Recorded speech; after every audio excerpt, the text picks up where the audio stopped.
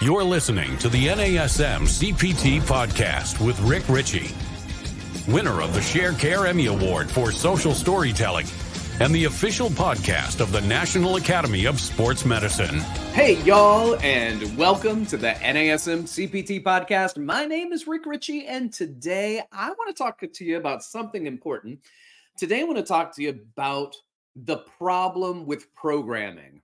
The problem with programming. Wait a minute, Rick, isn't that what we do? Isn't that a big part of NASM? Isn't that the whole purpose of the NASM OPT model? It is. In fact, if you said that, then you beat me to the punch because of the problems that I have listed with programming. The first problem is people don't do it. People don't do programming. That is the biggest problem with programming. It's not even that people are doing it wrong. I'd rather you do it wrong than do it not at all.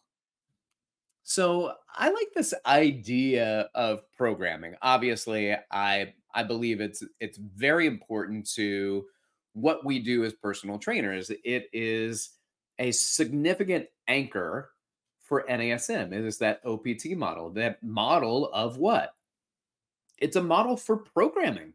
It is a programming model. It is a periodization model.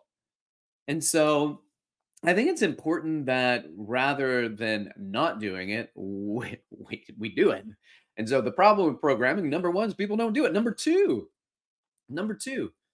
it is difficult to turn the concept of something like programming into application if you're studying this without having been around people that actually do it. That's really hard. It's hard to take concepts, nutrition concepts. I have a concept of nutrition. Great. You've done your nutrition coaching program. You have these ideas about nutrition, and then you get a client, and that client's having trouble with their nutrition. And all of those things that you know in your head now have to turn into an application with a client. Same thing with that wellness coaching certification. It's a great certification. And then you get somebody, and all of a sudden you're like, oh no, now I have to do this. I have it in concept. How do I have it in application? I wish there was someone here to show me. And I get it. I think you're right. I think it's very, very challenging to turn a concept into application. So I'll add that to the list there. I think that is a challenge. That is a challenge without having somebody there. And it's interesting because we can work on things together conceptually, and to the people who practice it, it makes sense when they write it out. But it doesn't mean it makes sense to you. And I use this example all the time. If you're studying your NASM right now, you're studying to be a personal trainer, or if you have studied to be a personal trainer or even took a basic like kinesiology class, you'll know that there are three planes of motion: sagittal, frontal, transverse, or you may recall it. And then there's they usually have this gender neutral body. And here it is with the arms out to the side, like Vitruvian Man from Da Vinci. And there's one, and it splits him front and back, and there's another that splits him from side to side, and there's another that splits him from top to bottom. And he goes, oh, this is frontal, this is sagittal, this is transverse plane. And I can tell you what, if you don't know what that means in advance, that picture has never helped a single person. It only helps you once you know what the picture means. And I think the programming is like that too. Programming's the same way. In my head, as I write it out, it makes sense. But if you've never done it before, that doesn't make any sense. It's hard because it's hard to take a concept and put it in an application. So number two, turning concepts into applications are challenging. I don't care what field you're in, that is very challenging. What about number three? Number three is wanting to do all the options as soon as possible. And that's going to mess up your programming, because if you want to do drop setting and you want to do Olympic lifting and you want to do full straight up kettlebell training and you want to incorporate all of these different types of modalities and different types of lifts and split routines and um, uh, progressive overload in a way that's not progressive because you want to do stuff. I call this the hey, what about problem. What about this thing that I want to do that I saw somebody do that I've done before and it doesn't fit into my programming right now? And I want to hurry up and do it. But you have a hard time putting together programs. You'll put together workouts, but you have a hard time putting together programs if all you're doing is chomping at the bit to get the next thing in, to get the next thing done. Sometimes you got to slow down. You just slow down and do your programs in a way that is meaningful, that is goal oriented or results oriented, and that is progressive. That's the way it should be. And so if you want to do everything now, as soon as you start training, you want to try all the things, and the program in the book says, hey, you remember slow down. This is might be where you want to start, especially with a new client. But you want your new client to do Olympic lifts, and this person never lifted before, but you like doing Olympic lifts, and we might have a little issue here. How do you build and to get somebody to increase their overall performance? And it doesn't matter what they're going to perform in, hence the optimal performance training model. I want you to be able to perform better in life. Certainly, it started as a training model for sports and athletics, but it is a model for the everyday athlete. It is a daily model for people getting better at their day-to-day life and routines. And even if it's not about helping you be better at your day-to-day routine, it's exercise. And we know clear as day, based on the research and the experience, increases life expectancy, decreases, increases how you feel about yourself. We see decreases in anxiety and depression. So getting people moving, I'm all about that. I think it's great. But can we get people moving and progress them along a progressive model that follows a system? And the thing is, if you don't have a system, you can progress somebody and get lost. If you have a system, but it doesn't create progression, then you just keep doing the same thing over and over again, and we don't get anybody anywhere. We're not moving them towards their result. We're just moving them.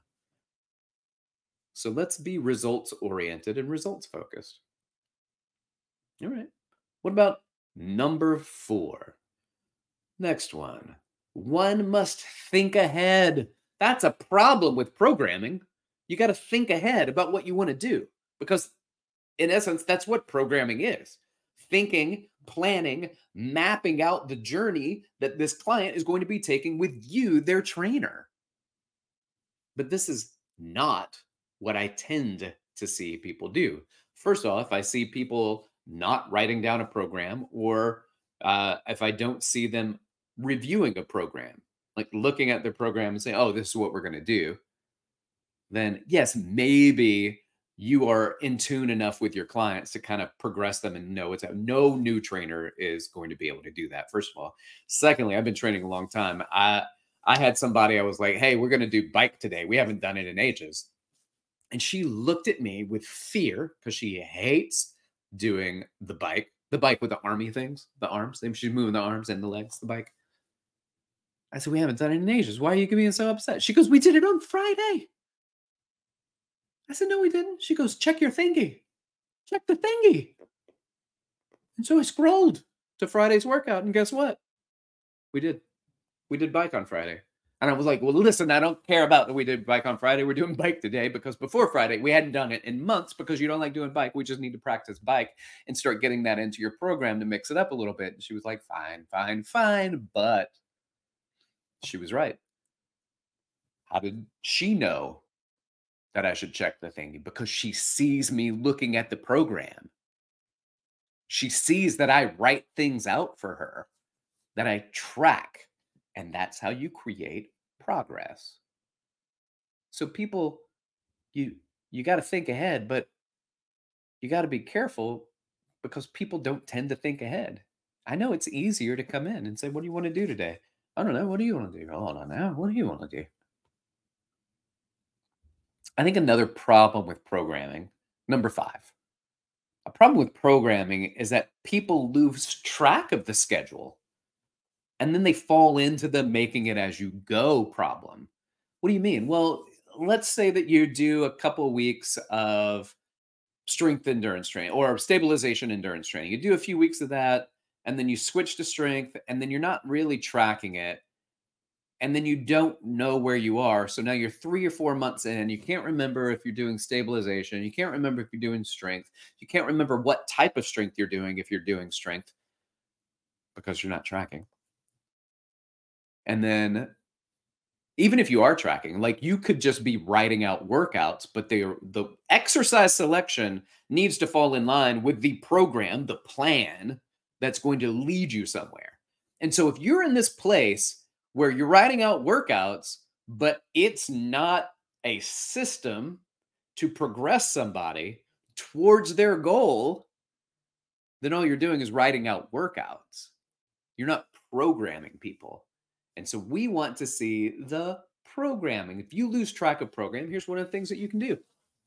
In your programming, let's say you've got you got somebody scheduled every Tuesday, Thursday at 10 a.m.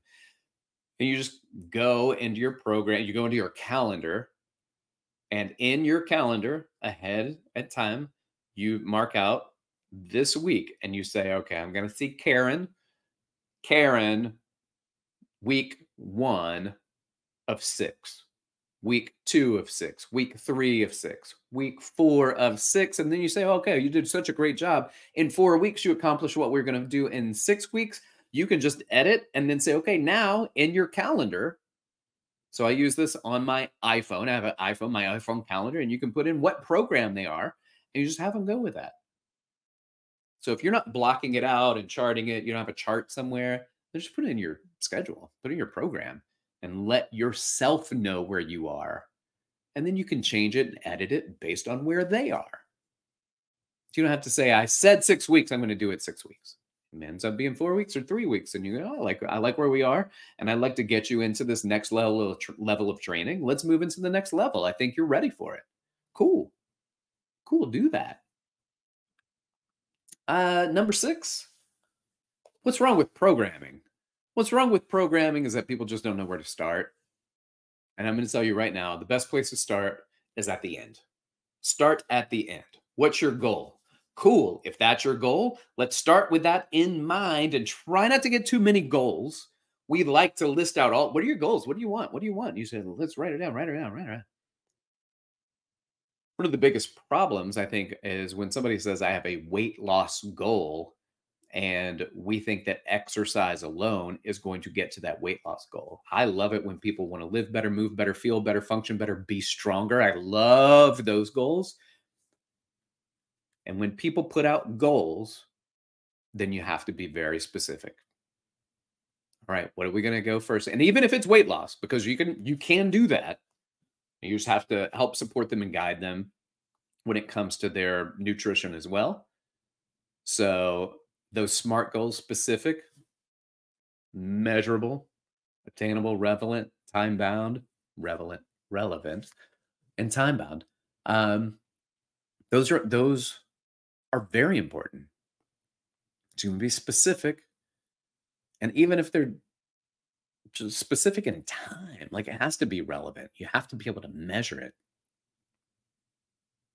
Right? It has to fit them. Put your SMART goals together for every client. And then at the time, you kind of put that into your program. You say, okay, by this day, this is when we're going to reassess your cardiovascular. This is when we're going to reassess your movement. This is when we're going to reassess your girth measurements. This is when we're going to reassess your weigh-in. You don't know where to start. You got to start at the end. You start at the end and then cut that up into smaller bits and then attack one bit at a time. And be specific and measurable. Make sure that it's a doable bit that you chopped up in. Make sure it applies to them. And put a time frame on it. That will help solve one of the problems with programming. And then finally, number 7, I've already mentioned it, but workouts must be progressive. But too many people don't progress their clients. I see this so much with my NASM people. Oh, my NASM friends who love to do stabilization training and never leave it. That's how you know somebody's a NASM trainer. It's just you can also look at that and know that they don't know enough, that they are progressing somebody out of it. Now, if you've got a client that needs to stay in stabilization, I don't want to put my judgment on you and your clients, but like stabilization, I see people that are NASM trained that will keep people in stabilization and endurance month after month after month after month after month and never create a progression. Well, they got a thing and they got a thing and they got a thing. Well, I mean, you got to progress them. You got to progress them. And some people are so afraid of it. I mean, it might be your clients that are afraid of it, and I understand that. But as you start to build strength, you move from 20 reps to 15 reps because it's heavier. And then you move to 12 reps and it's still in the endurance range. And then we move to 10 reps and you freak out and you go, oh, we can't do 10 reps. That's in the strength training range. Ah. But it's only 2 reps less than the 12 reps that you're okay with doing. Practice it. Move towards it. Doesn't mean you have to do it for every single body part, but start getting your client and maybe you used to having strength included into your program. PR charts are important. So if you want the workout to be progressive, you got to put together PR charts. And I had an episode on PR charts before, but this is so important. Adding in your PR charts. And your PR charts, that could be, this is your 20 rep max, right? How much weight did you lift for 20 repetitions? It doesn't have to be a 1 rep max, a 3 or a 5 rep max. It could be a 20 rep max. You can get great strength results. You could just get better strength results without doing as many repetitions and get the strength benefits from it.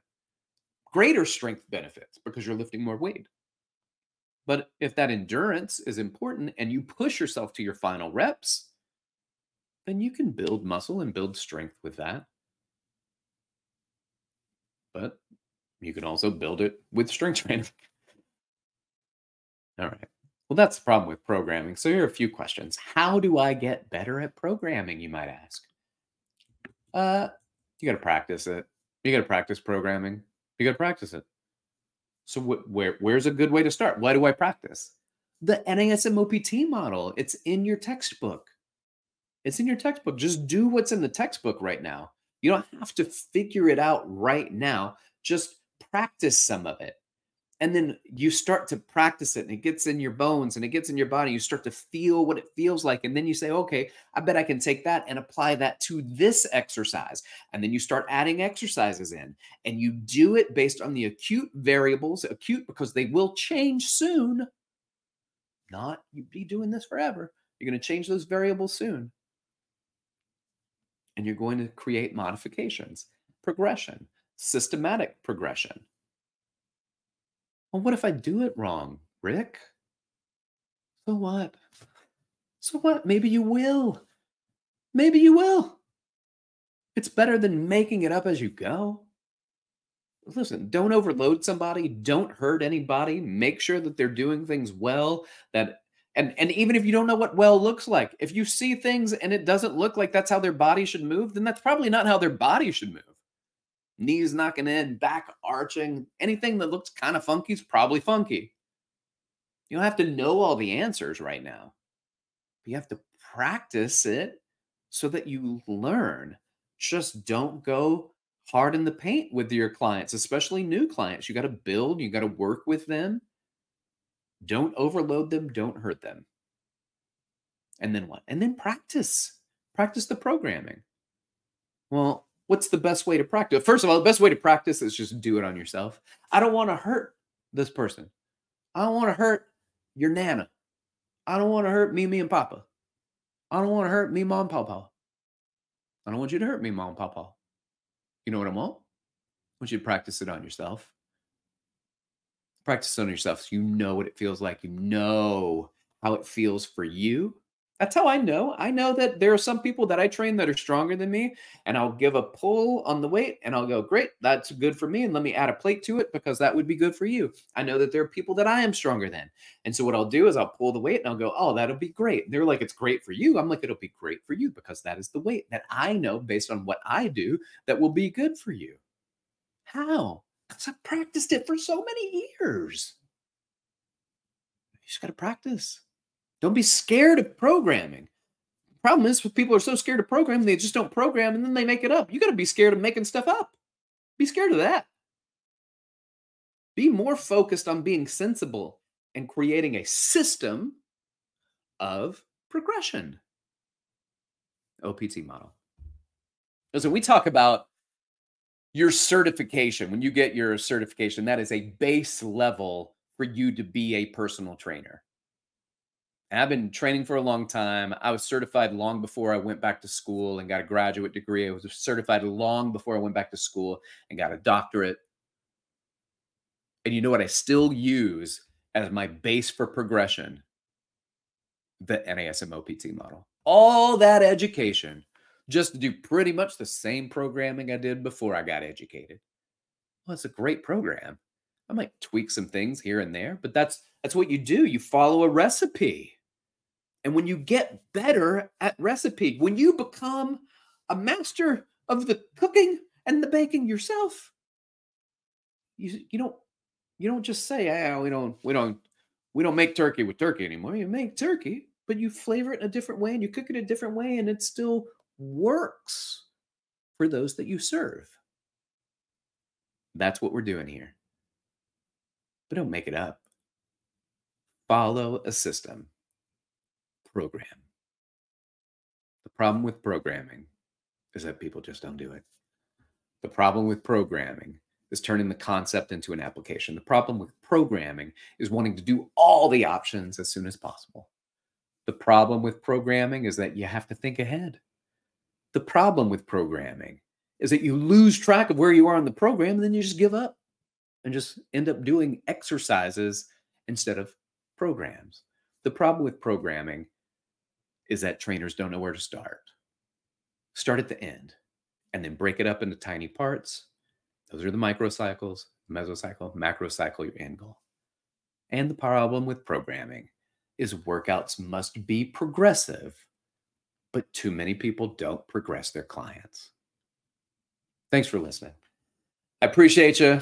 Like, subscribe, share with your fitness friends and family. If you got questions for me, you can reach out to me. Hit me up at dr.rickritchie on Instagram and Threads, or you can email me, rick.ritchie@nasm.org. You'll keep inspiring people to fitness. Thanks for listening. This has been the NASM CPT Podcast.